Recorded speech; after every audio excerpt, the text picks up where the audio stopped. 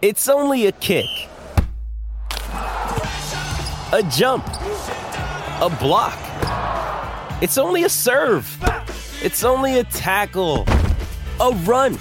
It's only for the fans. After all, it's only pressure.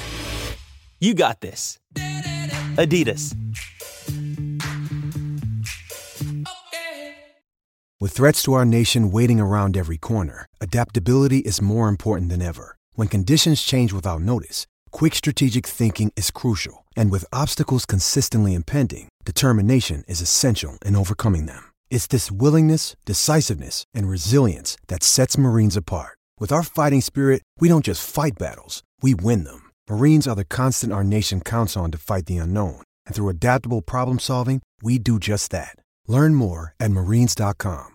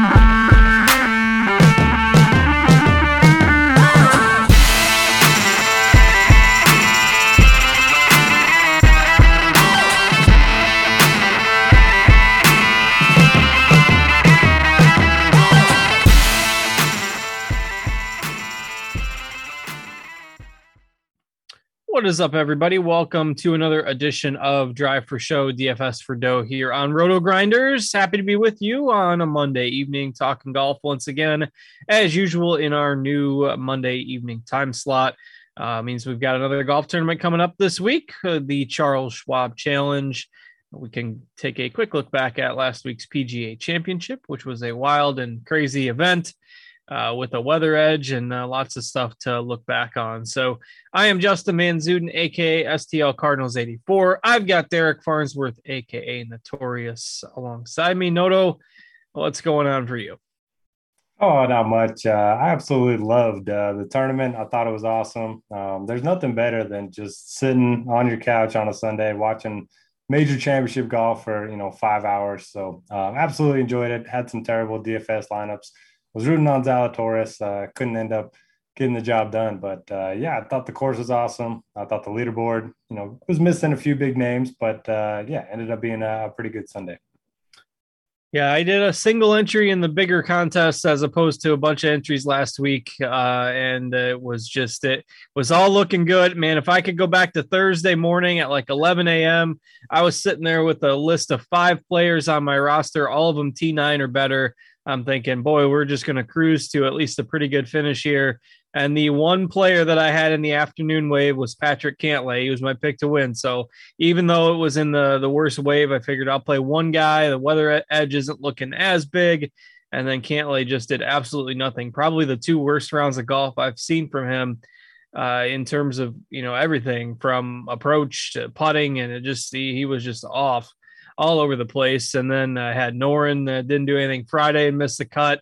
And then I had Mito and Zalatoris on that team who both, thankfully, if I would have had a 6-6, I can envision that probably would have ended up in some sort of bad beat with having Mito and Zalatoris and not having Thomas. So I suppose that's good in the end, but some cash would have been better than the 0 that I ended up with. But it was just a really strange kind of tournament that if you had guys that simply couldn't get anything going, it was pretty easy to slide down the cut line. And for those of you who didn't join us, we're doing these new Twitter spaces on Wednesday nights for the bigger tournaments.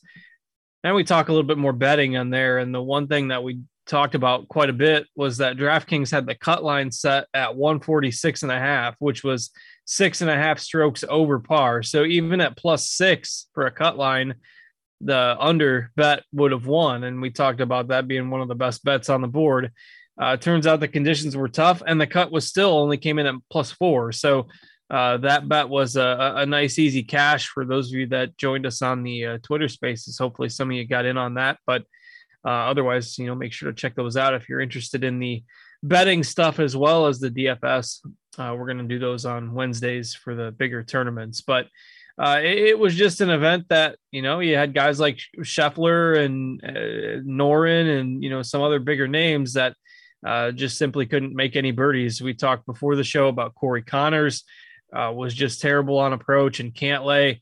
So the people who stacked the morning wave, it did end up working out to about a 2-shot edge in terms of the weather. So those are a few of my early takeaways.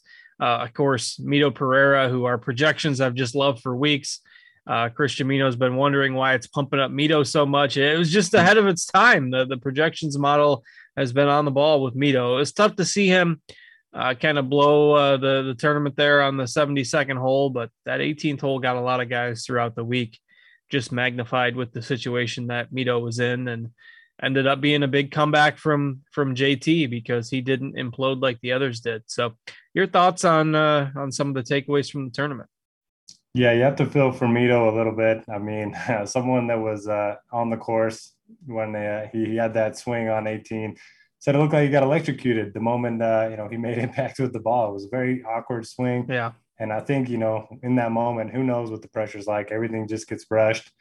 And I think he just wanted to get his part and get out of there. So I definitely feel for him. He still had a chance to get in the playoff, just hit a bad chip and then couldn't make the putt. But, I mean, for me, it was kind of like he was bleeding, or he was losing some gas, emptying some oil throughout the round. I mean, he only hit 8 greens. He ended up making a bunch of up and downs when he was short-sighted. So, I mean, Justin Thomas was certainly the best of the bunch. Everyone else kind of fell back, like you mentioned. I was rooting for Zalatoris. The guy just loves major championships, loves difficult golf courses. He has the game for it, and he made some incredible up and downs as well. On those 2 par 3s on the front, both of them, he blasted like 30 yards over the green. I didn't understand. He and Fitzpatrick both did the same thing on those holes. So I don't understand what was going on there, but made some great up and downs, gave himself a shot. And I also enjoyed the 3-hole playoff. I think that's pretty cool. I was just watching it on my phone because my little man had the TV covered. So I was thinking, hey, Zalatoris has a chance to win it here. But then obviously he didn't. They both ended up birdieing. And then JT just so locked in. You got the feeling that if it went to a playoff that he was going to win. He just pipes his drive on 18, hits a great approach shot. At the time, you were thinking he was going to sink the putt to force a playoff. Ended up missing it, not mattering anyway. But, yeah, awesome tournament. What are some of your takeaways? Yeah, I thought it was just an impressive round by Thomas to just hang in there when guys were making bogey, and it's not like he shot 10 under or anything like that. The field pretty much came back to him, and like you, I had wrote up Zalatoris for scores and odds as one of my top picks to win, and he's gonna be the next Louis. Second, coming up second in a lot of majors, and you get nice paychecks for that, I suppose. But you just feel like the win is coming at some point for him, and so I was kind of rooting for him as well. But just the way that the course played and 2-3 shots over par, kind of on average for most rounds, it really did at times feel like a U.S. Open, and that's kind of what we talked about with the cooler temperatures and the just the way that the course was set up, that it was going to be difficult for these guys to pack a bunch of birdies. We talked about both par 5s being 600 plus yards last week.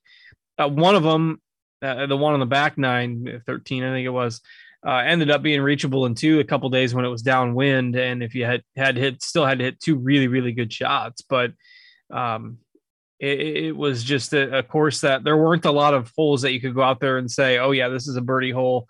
And they made the one short par 4 drivable a couple days. But it was just a tournament where par ended up being a good score on a lot of holes, and, ended up feeling like US Open a little bit. Long, challenging. And it was really interesting to see, when you figure it's okay, it gets a little damp, it's playing a little longer, to see Fitzpatrick be able to hang in there. He's obviously not the longest off the tee. Faded a bit on Sunday as well. But Cameron Young, maybe the one guy we haven't really talked about yet, that just keeps on pumping out impressive finishes. And for him to just be doing all this in his first time, seeing a lot of this pressure and a lot of these tournaments, really, really impressive. And he ended up finishing just one stroke out of the playoff too. Now it was a little bit, his rounds were a little weird. I went and looked back at his putting stats. Minus 1.9 putting on Thursday, plus 2.2 putting on Friday, plus 3.6 putting on Saturday, and minus 1.8 putting on Sunday. So still came out to a really solid week with the putter, which is part of, what kept him up there. But really impressive to see him be able to just pump out a top 5 finish at a major. So everyone's going to talk about Thomas. Everyone's going to talk about Zalatoris and Mito. Without some of those storylines, I think a lot more people will be talking about what Cam Young did. So that was another takeaway for me. Yeah, I continue to get him wrong. I ended up playing just a little bit of him last week, and I was so impressed on Sunday. He was in some really tough spots, and doesn't have the best around the green numbers for the season, but he made some great up and downs on Sunday to kind of keep his round going. So, I just kind of started playing him every week. Seems like it's only a matter of time before he gets that win. He's also really good friends with Zalatoris, so it'll be fun to see, who gets their first win first between those two. What do we think of Rory's performance? I mean, he was 500 through 11 holes on Thursday, and then just completely falls apart Friday, Saturday, and then has the big charge on Sunday like he always does once he's out of contention. What do you think about Rory at this point? Yeah, he can't put 4 rounds together when he's out front. I don't know if it's and it seems like it always triggers like between rounds.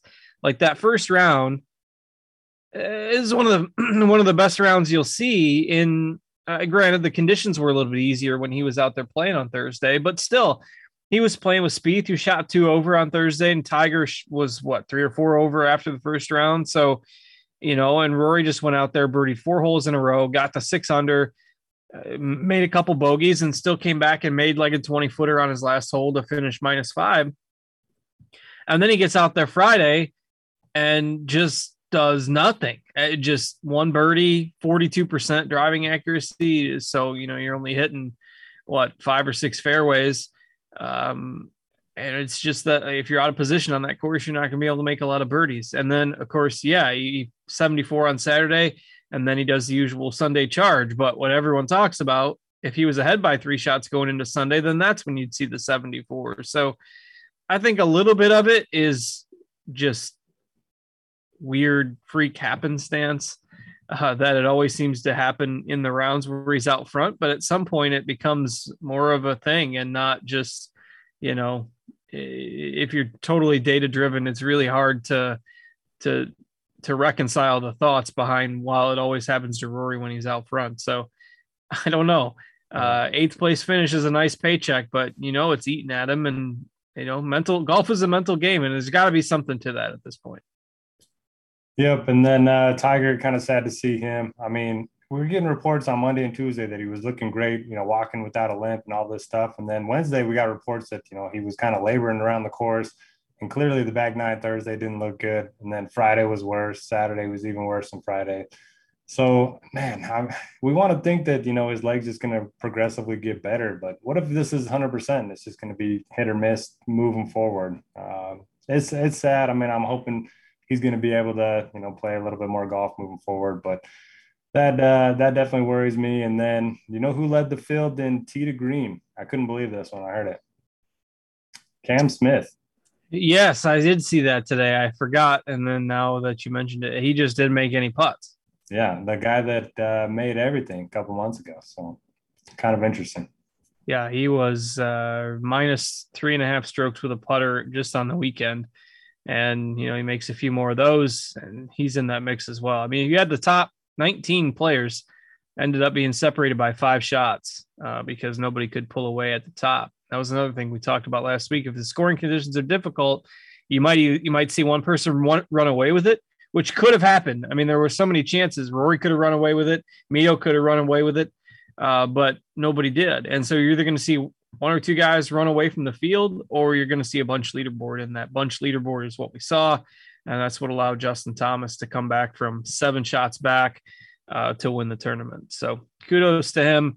Certainly a win that he'll remember for a while, and lots of storylines with these young golfers that were all kind of in the mix. And your boy Fleetwood there with a top 5 as well. So paid off. You played some of him last week. Yeah, one of the only sources of money that I got back was Fleetwood top 10 and a little bit in DFS. Although I did catch the Tiger make cut bet, so I'm glad he waited to pull up. He waited to withdraw. Yeah. So I mean, it wasn't a great week, but I loved the event. I thought the course was really cool. You know, we keep saying that the only defense is to have very narrow fairways, really thick rough, and we didn't have either of them this week. Granted, the wind was up, but I thought the course was awesome. Really challenging. A lot of players were complaining about the speed of the greens and the sand and whatever, but hey, I mean, it's part of the game. So I thought it was a cool course. Yeah, I was surprised it kind of got as much. Of course, I guess whenever it plays difficult, a lot of these guys now on the tour just aren't used to that. You just don't see a whole lot of those courses. So it plays the same for everybody. Everybody's playing the same course, and it certainly was a fair test. So no complaints here either.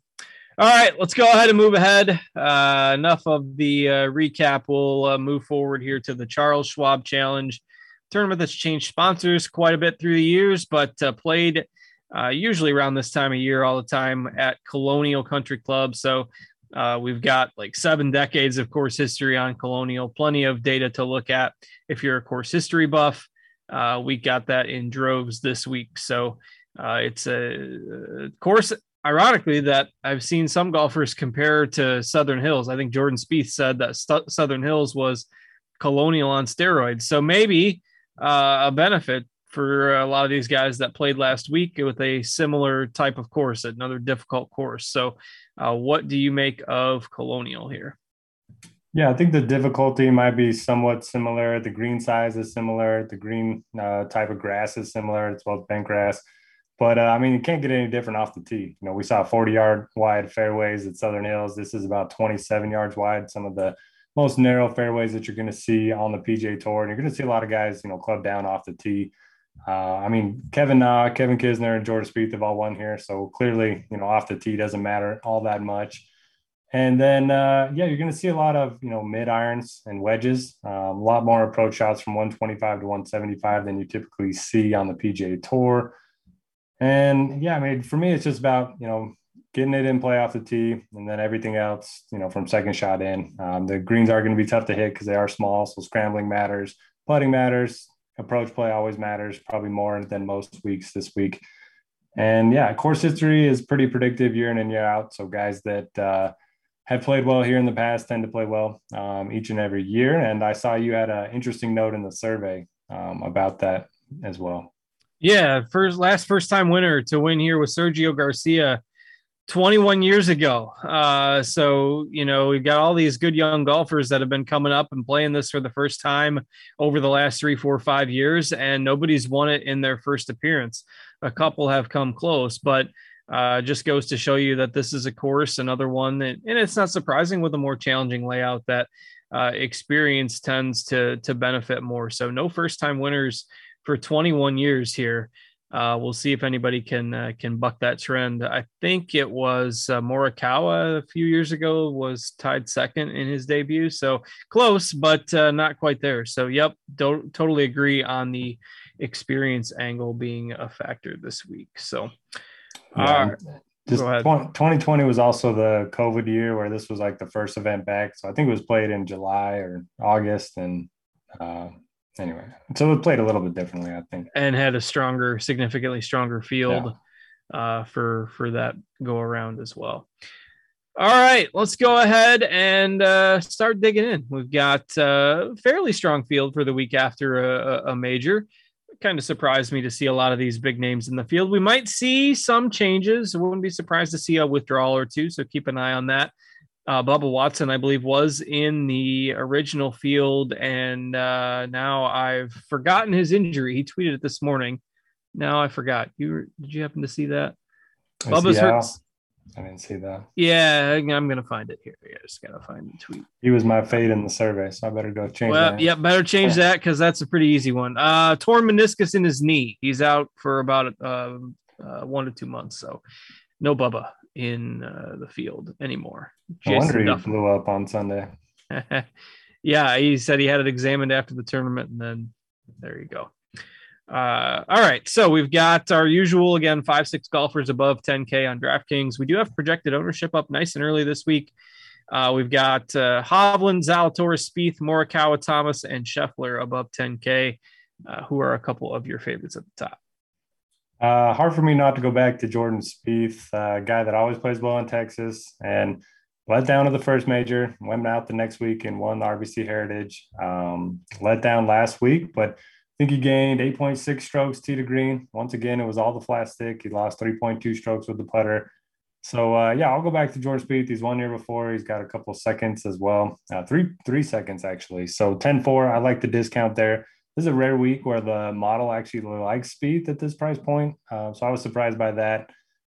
Don't know what to do with Justin Thomas coming off the win. It kind of feels like he's just been grinding forever to get that win. He's been so close since the last year's Players. So maybe he just keeps it going. I wouldn't be surprised. I'll have a little bit of him, but I'm going to be probably a little bit lower on Zalatoris and Scheffler. I don't have anything against them. Just, can't play everyone up here. And then I'll play a little bit of Hovland just because he's such a good ball striker and he's kind of the forgotten one right now. What's his projected ownership right now? Hovland's? Yeah. So right now we actually have him as the highest owned golfer in the field. Then if that's the case, I'm not sure if that will hold. Obviously, these are very early numbers, but we've got Hovland and Spieth as the top two at the moment. So I don't know. That surprised me too. I wasn't expecting him to be that high. Yeah, that'd be strange to see him twice as owned as Zalatoris, but maybe I'll just play some sub 10% JT. That sounds pretty interesting. Yeah, the narrative is it's really easy to say, well, Thomas and Zalatoris and they were in the playoff and the major, and now they're just going to be exhausted and let down city and all that stuff. So I don't know, really interesting. But if those numbers hold, I might buck my usual trend and play Thomas the week after a major. Pretty hard to ignore his numbers if he's the lowest owned of the bunch. So otherwise, I like Morikawa. I think his game's a great setup for this course. His tee to green play is going to shine here. And again, his two trips, 2nd and 14th, I believe, the first two times he's played here. So Morikawa I like, and can't disagree with Spieth given the circumstances as well. So pretty solid top range. Mix and match them how you like them. Pretty hard to find fault with a lot of them unless we see another withdrawal, obviously. We're going to get burned by Scheffler again? Probably. That seems to be the way. Although last week he didn't burn us. Yeah, so true. We're even. We just need him to miss. That's right. Maybe this is the time we buy back in to Scheffler. All right, let's go ahead and move down into the 9Ks. Not as many golfers here as usual. We've actually only got the same amount of golfers in the 9K range as we did in the 10K range.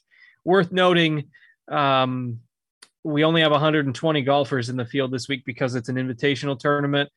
So we don't have the 144, the 156. We've only got 120. So it's a smaller field this week. And you will generally see a larger percentage of 6-6 lineups. Though last week, the percentage was pretty high. With most of the chalk other than a couple making the cut. So anyway, we don't have as many 9K options as usual. Who are you liking in that range? This is typically where I like to start lineups, but I think I'm going to be underweight on a lot of these guys. Homa, he's been playing great, but he just feels overpriced to me. I like some of the guys in the 8Ks a little bit more than him, straight up. Answered, played great last week, but prior to that, he hadn't had a top 30 since October. So I don't know if that was just a flash in the pan or something we can continue to expect. He does live in Texas, and he does have a couple, T14s here the last 2 years. So maybe a little answer, but if he just had like a, 35th place finish last week, he would be a lot cheaper than this, I would think. I like Finau.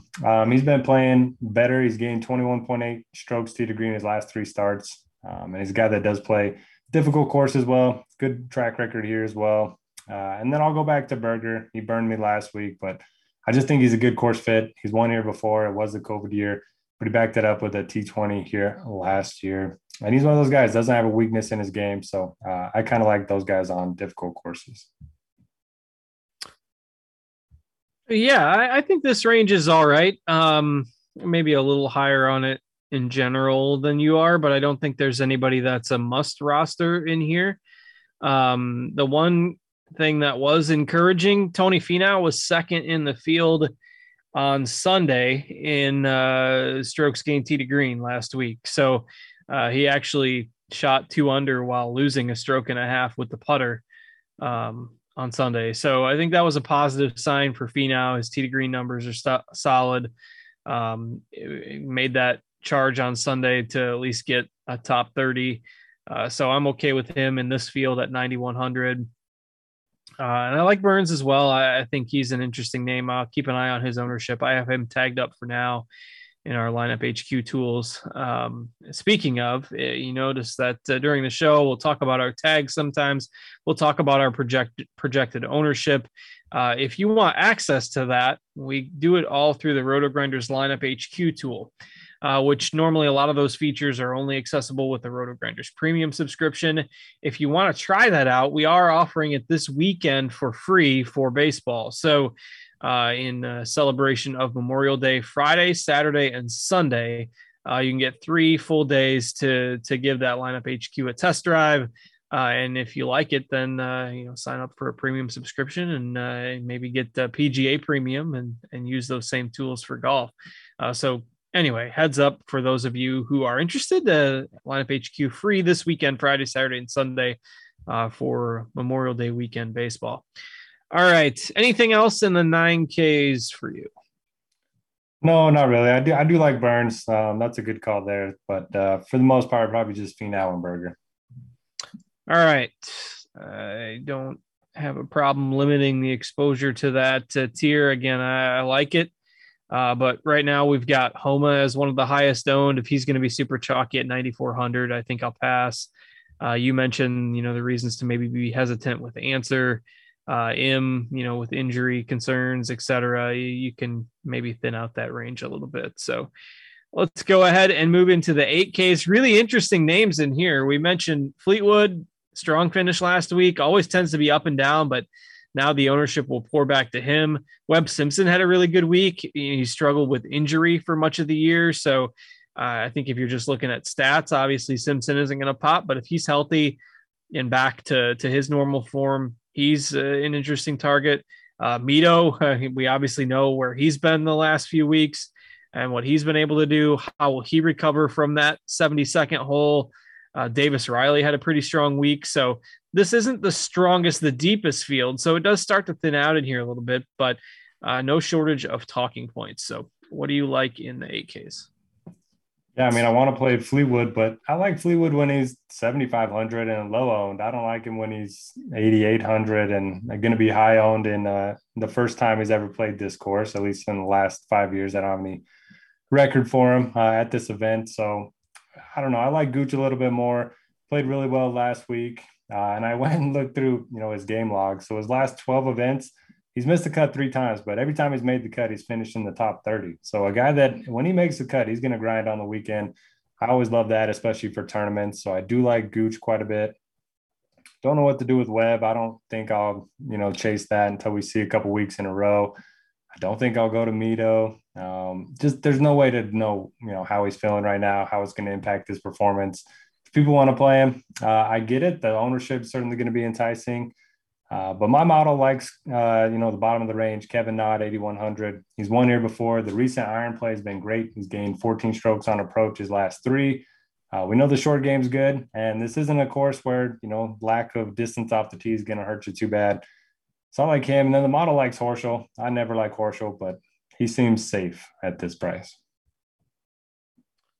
Yeah, I never like him either. It does seem, I do agree, seems safe at the price, and he'll surely get out of some trouble with some hero par saves like he usually does, but does grade out well in our Roto Grinders projections and in your model as well. So bottom part of the range, and Bryson, obviously you just can't play him right now, even if he stays in the field, because he admits that he's not all the way back. So wouldn't be surprised if he ends up withdrawing.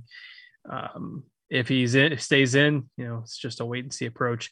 Kokrak and Kevin Na might get some ownership as well at the bottom end of this range. Looks like our Roto Grinders projections like Coke Rack a little more. Looks like your model maybe likes a little bit more, but certainly guys that grade out fairly well, particularly for balanced type builds. They could fit those. All right. So any other thoughts on the 8Ks? Any interest in Riley? I think he's an interesting one after what he did last week. Yeah, that's what I was going to ask you. I don't have a strong take. First timer here, 3 straight top 15s. To see him do it in the major was, certainly encouraging. I kind of thought of him as more of an easy course specialist, but can't argue with the form. The only thing that I don't love is that, one of his biggest weapons is his driver. So I don't know. I think he's fine, but he does feel a little expensive to me. He does feel a little expensive. I think he's an interesting tournament play. Would probably be out for me in a single entry or a cash game build. So because I think a lot of people are just going to go to the 7Ks. Munoz was one of the most popular plays last week.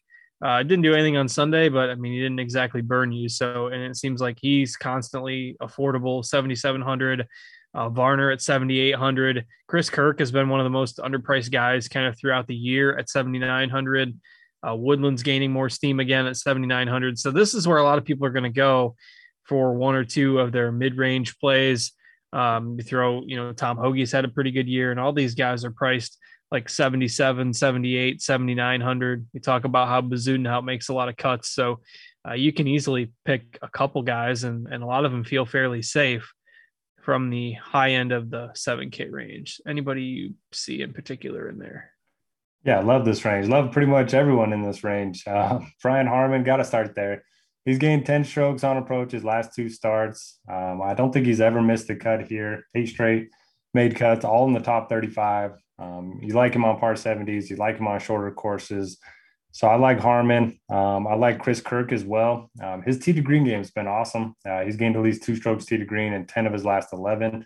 He's also never missed a cut here, and he won here back in 2015, I believe. Coming off of a solid week, too. T5 at the PGA Championship. So I like Kirk and Harman the most, but Varner rates out really well for me. A guy that's been very good with his irons. Some decent course history here as well. I like Woodland. He's been playing well, tee to green, and he's got 2 top 15s here in a row. You mentioned Munoz. I don't mind that. Justin Rose finally showed some life last week. I don't think a lot of people will be willing to go back to that well. And then Cameron Tregale, I think he'll be low on. He's probably the leverage play in this range because, we have him at 4% right now.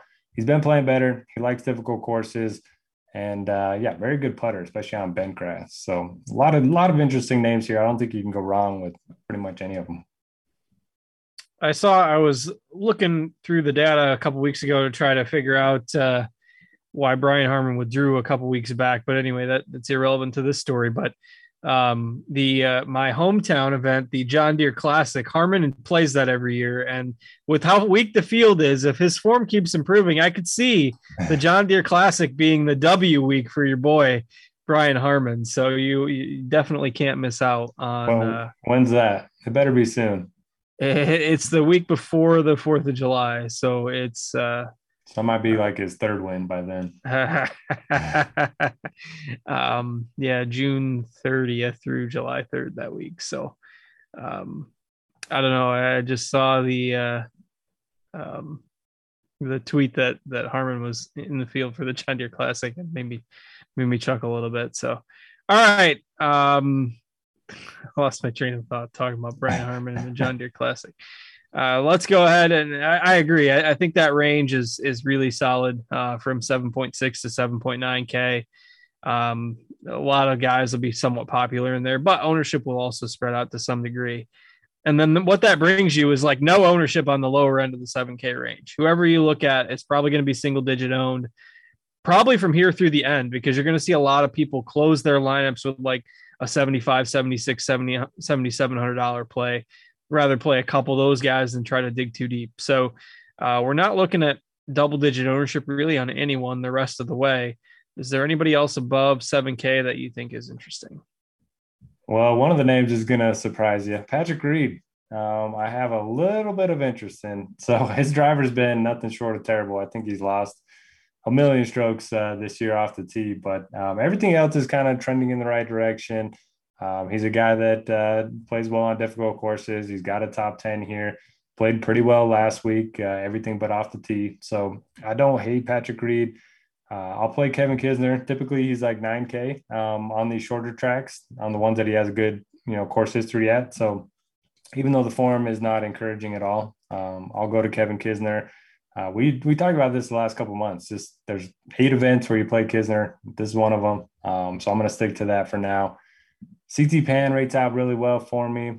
He's been playing some consistent golf, very good iron player, underrated around the green too. So if he can have a good putting week, I think he could really surprise some people. And then I think Troy Merritt's going to become the chalk play in this range. I've already seen him tipped up in the betting markets, on a number of sites already. So I do think Merritt could get some ownership, but a guy that has plenty of upside for tournaments. Yeah, we've talked plenty of times on this show about how when he makes a cut, he's usually in the mix for a top 30 or so, and he's 7,300. If you want to pick a guy that's going to play great the first 3 rounds and then fade on Sunday, you can play Ryan Palmer. It's home course. He'll be in the mix there, and then fade on Sunday. So he's had some good events, just very hit or miss. He's one guy that I tend to get right. That's pretty rare. So I'll go back to the well with him at 7,300. I don't think that's a bad price tag for him. He's like the poor man's version of Rory. He just needs to put 4 rounds together, and his blow up round is usually worse than the Rory blow up round, but kind of like those calls on the lower end of the 7K range. Throw Palmer into the mix for me as well. Anybody else down there? Start your lineups with Palmer and Patrick Reed and see where it goes. Probably getting one guy. One of those 2 is going to miss the cut, and one of them is going to be inside the top 5 after Saturday, and just have to see where it goes from there. I will note that Stuart Sink, for whatever reason, just crushes every week after the major. I don't know if there's anything to it, but just look at his record. It's pretty crazy. So I don't like him this week. I don't think it's a very good course fit. He's more of a bomber for me, but hey, maybe he just peaks in time for the majors and gets too nervous at the major that he, plays well the next week. All right. Let's see if we go down into the 6Ks, talk about guys that, we got to talk about on this show. We've got Doug Gim back in the field this week at 6,700. So you give me Doug Gim at 6,700, I'll take that. When he was 8K or whatever, the random couple weeks, I didn't have much interest, but I haven't talked about Doug Gim in like a month. And so my, the royalty fee that he's got to pay me for talking about him on the show, I got to get the mentions back up. So in all seriousness, I mean, he just needs to figure out the putter. I think if you look at just the last 36 rounds, he's top 20 in the field in tee to green. So it gets pretty weak at the bottom here. So might as well go back to my boy Gim at 6,700. Anybody that stands out for you as a potential value under 7K this week? Honestly, I might not play anyone under 7,400 this week and just build a ton of balanced lineups. And we've seen not a lot of long shots win here. It's typically those guys at 30 to 50 to 1. And then it's the same guys every single year that play well here. There's not anybody that really rates out that well for me. Strillman, Glover, Schwab, and I just don't feel great about any of them. So don't mind the Gim call. He will need a good putting week, which, you're kind of always hoping for. I think he's a little bit better on bent grass as well. So there's something That's to cling not really on to. saying much. There's something to cling on to there, I guess. But yeah, I mean, if you just stick to 73, 7,400 and up, it just seems like there's such a big gap between the high sevens and the sixes. It falls off in a hurry, and that's why you're going to see, such little ownership down here. And again, reminder that we're dealing with just 120 golfers in this field, as opposed to 144 or 156. So less guys to choose from, more higher percentage of golfers making the cut, a little bit less of a need to kind of get cute with your punt plays, just because, I mean, a lot of these guys down here, you're going to have some miscuts in here for sure. So anybody that pops in the model at the punt level? Svensson is always interesting for the model, but he can't really putt or chip, so that's a concern. And that's, yeah, I mean, Schwab, Glover, Streelman, that's about it. Yeah, again, smaller field this week. It's not like Streelman led the field in tee to green on Sunday at the PGA Championship. Now, this is weird to me because the fact that they include around the green and tee to green, I get it, but it's a little. Everyone just sees tee to green and they think, oh, well, then he just smashed it, on approach and off the tee. Well, Streelman led the field in strokes gained tee to green. He was like plus 4.4, and it was plus 3.8 around the green. So the actual off the tee and approach numbers were awful. Not awful, but I mean, basically around even. Yeah. But I saw that I just sorted by tee to green on Sunday and saw that Streelman was number one. I'm like, oh, that's interesting. And then I saw it was all hero chips, Patrick Reed syndrome, Billy Horschel syndrome, whatever you want to call it. That's where he gained all those strokes. So be somewhat careful if you're looking at the numbers. That said, I don't hate Streelman at that salary. I think he'll probably end up in my GPP pool, to be honest, but not simply because of those tee to green numbers on Sunday. Just want to point that out. So, all right, with that, I think we've been through everything. We can go ahead and call it a week. Going to try to get a fill in. I'm on vacation next week, so get a fill in, maybe Hondizzle or get somebody to join us on the show to accompany Noto next week in breaking down the Memorial Tournament. So that's always a fun event as well. Be sure to check back for that. It was one year that with the Memorial, it was you mentioned it, coming back from COVID year. Everything was all strange, and they played back-to-back events at the same course. So the COVID return memories are starting to come back with some of these events this time of year. Yep, and that was Morikawa. I think he was second here, and then won not the Memorial, but the Workday right before that. Workday, that was it. I couldn't remember the sponsor of that other tournament in there. Anyway, that's neither here nor there. Noto and a TBA co-host will be along with you guys next week, and I will be back and see you guys in a couple weeks. Thanks for joining us. And it's, again, not too far, just a few weeks down the road here, and we'll be talking U.S. Open in the middle of June. So always an action-packed golf calendar. We'll look forward to the lead up to that in a few weeks. And that's probably when we'll do our next Twitter Spaces broadcast on Wednesdays as well, when we get to the U.S. Open there. So anyway, we'll call it a week here. Thanks to Noto for joining me. Thanks to Steve for producing, working hard for us behind the scenes. I'm Justin. Enjoy your Memorial Day weekend, everybody, and good luck with all your golf lineups, and we will catch you all later.